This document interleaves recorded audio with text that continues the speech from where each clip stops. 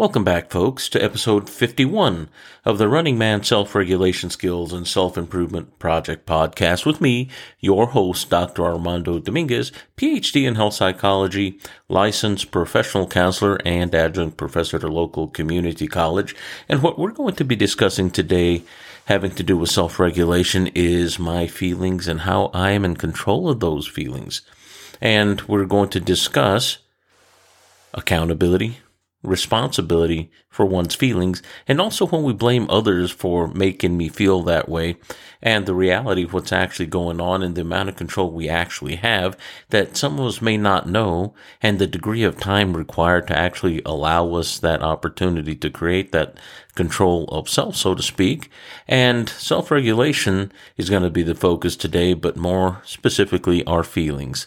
So, without further ado, the first thing we're going to mention is, well, whenever we get in stressful situations, why is it that my feelings often take off like a rabbit? And it's really fast, and all of a sudden they get intense, and then we start to huff and puff and brood and get upset, and our voice changes, and then we get physically angry. Well, that is the question that we're going to answer today. Fact of the matter is, our feelings often stem from very sudden changes in environmental situation, whether it be social, where we're interacting with somebody and someone may say something to us. Maybe we have a social faux pas and we're very embarrassed and we get red-faced and feel that anxiety and that rush of adrenaline that occurs in the blood flow shifting in the body. Or it could stem from maybe even a physical pain, or maybe start feeling ill at ease, or like we're not sure what's wrong, and often we may start having the beginnings of an illness such as a cough or a cold or a virus or something like this, and we're just not as comfortable as we were, and that can actually make us a little snippy or snappish, or leave it a little short, or if we haven't rested or eaten well. So what we're foundationally going to talk about are the things that must be in place to make sure that we can ensure our best responses as far as how our body's responding, so that we can manage the self-regulation or self-control of our feelings. Now, this isn't just about what's all in your head, but what's going on in your body as well. We have to recognize that. In the addiction studies and the addiction science, some of the things that are passed around as far as wisdom to pay attention to, and these are essentially triage, symptomology of body, states of body, not just mind, but we tend to relegate it to what our thoughts and our patterns of thought are like as a result of what our body state is. But I will name these, and here they are. And it starts off as HALTS, HALTSB, and sometimes they add different things, and it's an acronym, and each letter stands for a state of body. And the very first one for HALTS is hungry. We often hear about people going too long without eating and getting hangry, and yes, that's part of it.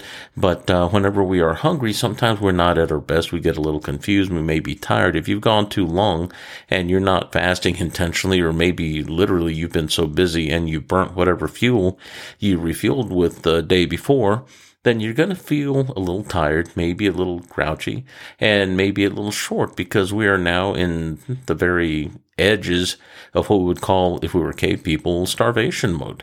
And we're trying to seek a way to alleviate that so we can feel like we're okay. And there is a very pleasurable dopamine response there that goes with that tells us, hey, we win, we survived, we ate, and we're going to live. So that's a very important signal there. The second A in the acronym has to do with anger, and that is generally relegated to the area of how we think, angry thoughts, but also the state of body that we know that physiologically increases heart rate and physical tension in the musculature, changing breathing, and the hyperarousal that occurs in the body, like anxiety and this sort of thing, doesn't sit too far from anger itself, because we have that hyperregulation or upregulation of stress muscular tension, blood flow moving away from the front part of the brain, and also moving away from the intestines and stomach and going to the skeletal muscles for fight, flight, because we have to be strong and fast, not really smart and sociable. So angry is a very physical state, and it does filter how we look at things. And anger does not necessarily have to mean rage or rageaholic out of control, or violent for that matter, but often we tend to associate those things with that. But anger is a state that we use to make change happen and also to motivate physical change whenever we have to run out or change physical environment, to change something in our environment that could be dangerous or painful, whether it be running away or blocking a door so something can't get to us, things of this nature. And the second one on halts is L, and that's lonely. Sometimes our social environment may not be giving us what we need. And there are those of us that are a little more extroverted and don't mind being out and about and kind of enjoy the exchange and then go home and we wait for the next time that we can interact with people. Of course, that's an extreme. People fall somewhere in the continuum between extroversion and introversion. But the introvert may enjoy time alone and use that time to recharge, to interact with people, for instance, at a job, whereas otherwise he'd rather be mostly alone, maybe not isolated per se, but definitely that can be the farthest end of the spectrum where one completely isolates.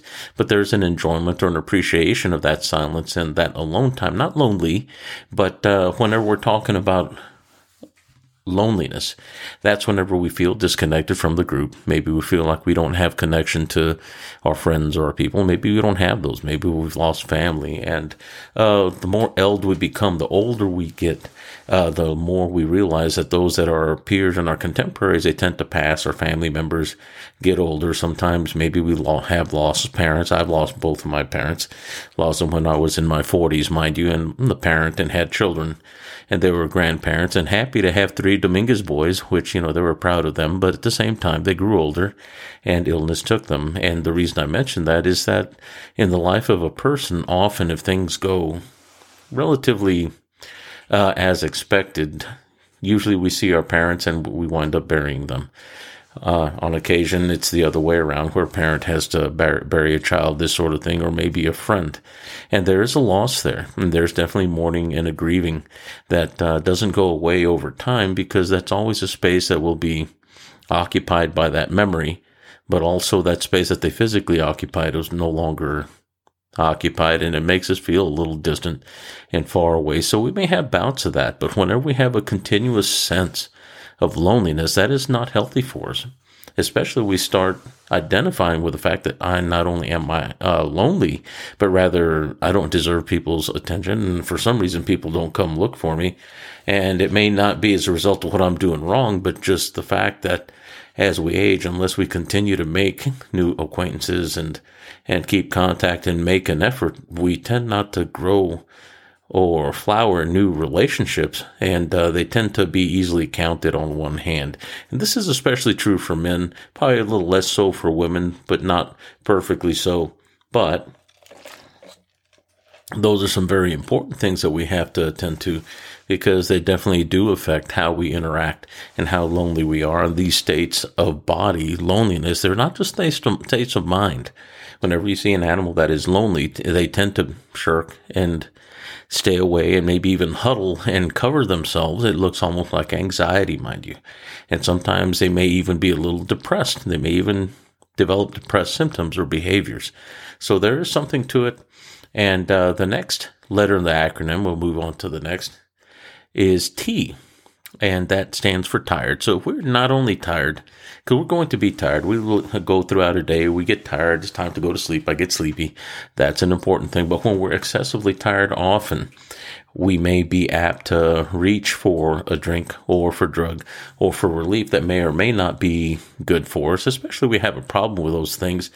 But if we start getting tired too frequently, so much that we can't rest and go to sleep, we may start looking for things extraneous to us to make that happen, because it's out of our conscious control at that point, or at least we think so. And just as much as we may develop a new habit, we may also have a habit of using something that's unhealthy for us over time, it can become learned. We become skilled at it. We can become addicted, so to speak. So that is definitely something to think about. The next letter in the HALTS-B acronym is S, sleepy. Sometimes we have trouble falling asleep, going to sleep, staying asleep. Sometimes we have broken sleep.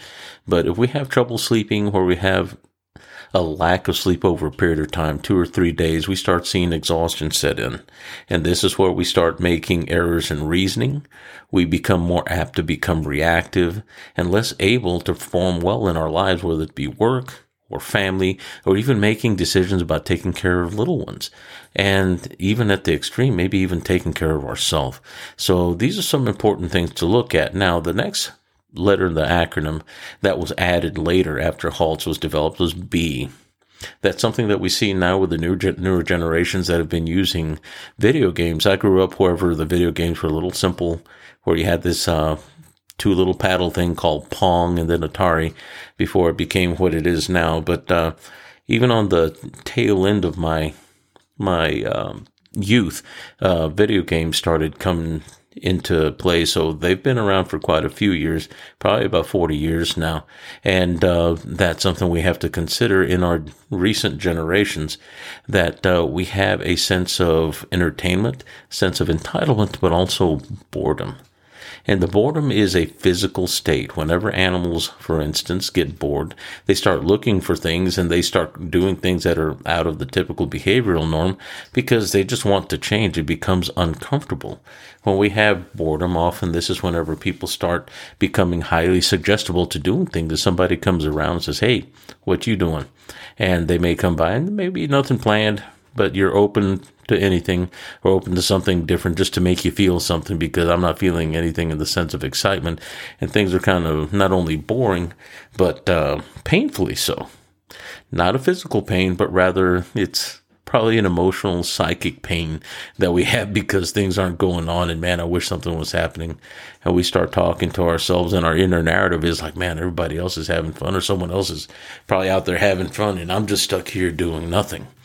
And notice the things that I was saying and with the tone that I said them with. And it was actually disparaging of me in the sense that like somehow everyone else is having fun, but I'm not, like I'm excluded or left out, or somehow I'm less than, or somehow I'm undeserving. So it makes me more apt to want to step up and do or even earn those good feelings, so to speak. And I'm assuming they're good. And often we get in trouble whenever we do stuff like that. And that is something that often the addiction scientists talk about, that boredom is a big issue. Probably even more so in some cases than the tired or the sleepy or the hungry. The boredom, our seeking of novelty, our sense of being entitled to feeling good all the time, whenever we can't be feeling good to excess, which is what drugs and alcohol do. That's just not normal. It's not how we were designed. We were meant to enjoy and have peaks of enjoyment, but not peaks to the point that we're kissing the sky, the purple haze like Jimi Hendrix to that level necessarily, but to have enjoyment and have occasional peak experiences, but rather little peaks and valleys, or peaks and levels to where we get to our baseline, but not to excess. So we have to keep that in mind. Now, why is this so important to self-regulation and regulating my feelings? One is recognizing the state that our body is in, because whatever it is that we feel first will actually filter and color what it is that we're thinking second. Not moments later, but literally fractions of a moment, fractions of a second later. And this is an important point. So whenever we are trying to regulate our feelings, we have to recognize that our feelings are starting in our body. And if we look at our body as not an extension, but rather as the physical aspect of our subconscious mind, that is the nonverbal aspect of human that we have, that we are. And knowing that this is the part that interacts with our environment, that's the most animal part of us. It's the most simple part of us, the most creative part of us, and also potentially the most physically dangerous part of us whenever we have to. When we recognize this gives us something to work with. in that now we know that it's not all in my head and it's not just my thinking, even though my thinking is a part of it, but I can control my thinking more effectively and learn how to regulate myself more effectively by regulating and developing skill in the body first. You start with the body and the mind will follow.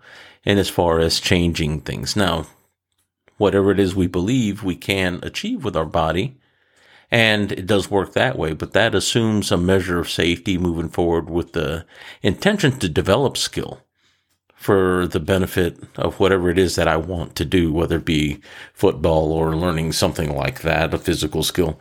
But whenever it comes to self-regulation of mood, of emotions, of fear response, we have to realize we're working with something that already exists in our body, but it doesn't have to be out of hand. Part of that is how quick things respond and what we allow ourselves to think or believe at a point of reactivity. The fact of the matter is that we don't have to necessarily get honked off and go ham on somebody, so to speak, to be able to experience anger. We don't have to go from 0 to 50 every time we get angry. Can we have a small bit of anger and upset? Yes, we can. Can we have a measured bit of upset and disappointment and use that to talk to somebody and let them know, hey, I didn't like this, to set a boundary? Yes. Does it always have to be fisticuffs and kicking and punching and hurting someone else, or even self for that matter? No, not at all. But whenever we feel feelings, if someone doesn't teach us that we regulate those feelings are ours, but they're tools if we allow them to be, but they can also be a ride that we get on that we can't get off of if we allow ourselves to let them go too far, or if we encourage them to go too far. Now, this does not speak to those that have had trauma in particular. If you've had trauma, this does work. There is a very fast reactivity that goes on there, and this does not separate them. This does apply to them too, but we have to know that it doesn't always have to be the most extreme reactivity. And if we know that there are things that make us upset or irritated or make us feel uncomfortable, we have foreknowledge. Most people, whenever they have emotions and they get out of hand, it's because they've not been taught that they can control them or that they're allowed to control them, or the models that they had teaching them how to act whenever they were upset or had feelings were not good models. You may have seen adults acting like infant children, out of control and just letting it all hang out like this is somehow acceptable. It may not have been acceptable, but people may have left them alone and they just happen to live with them, because once they cool off after being honked off and upset, then they can go back and be sociable and, well, they're family and we love them and, well, we just have to put up with them. That's just part of it. And honestly, that's really pretty far from the truth. It doesn't have to be that way, and regulation is a skill that one learns and builds.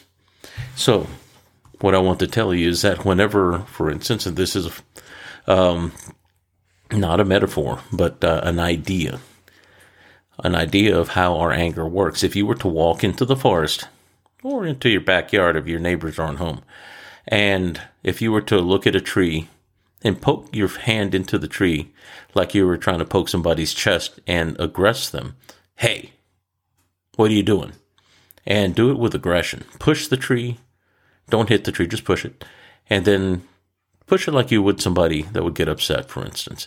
And then you get physically tense because you physically moved, and you did it in conjunction with a, hey, I'm talking to you. Why aren't you talking back to me? And it may seem like a silly exercise, but it's just a tree. Trees don't talk back, do they? Well, you could treat it like it does, but it's not talking to you.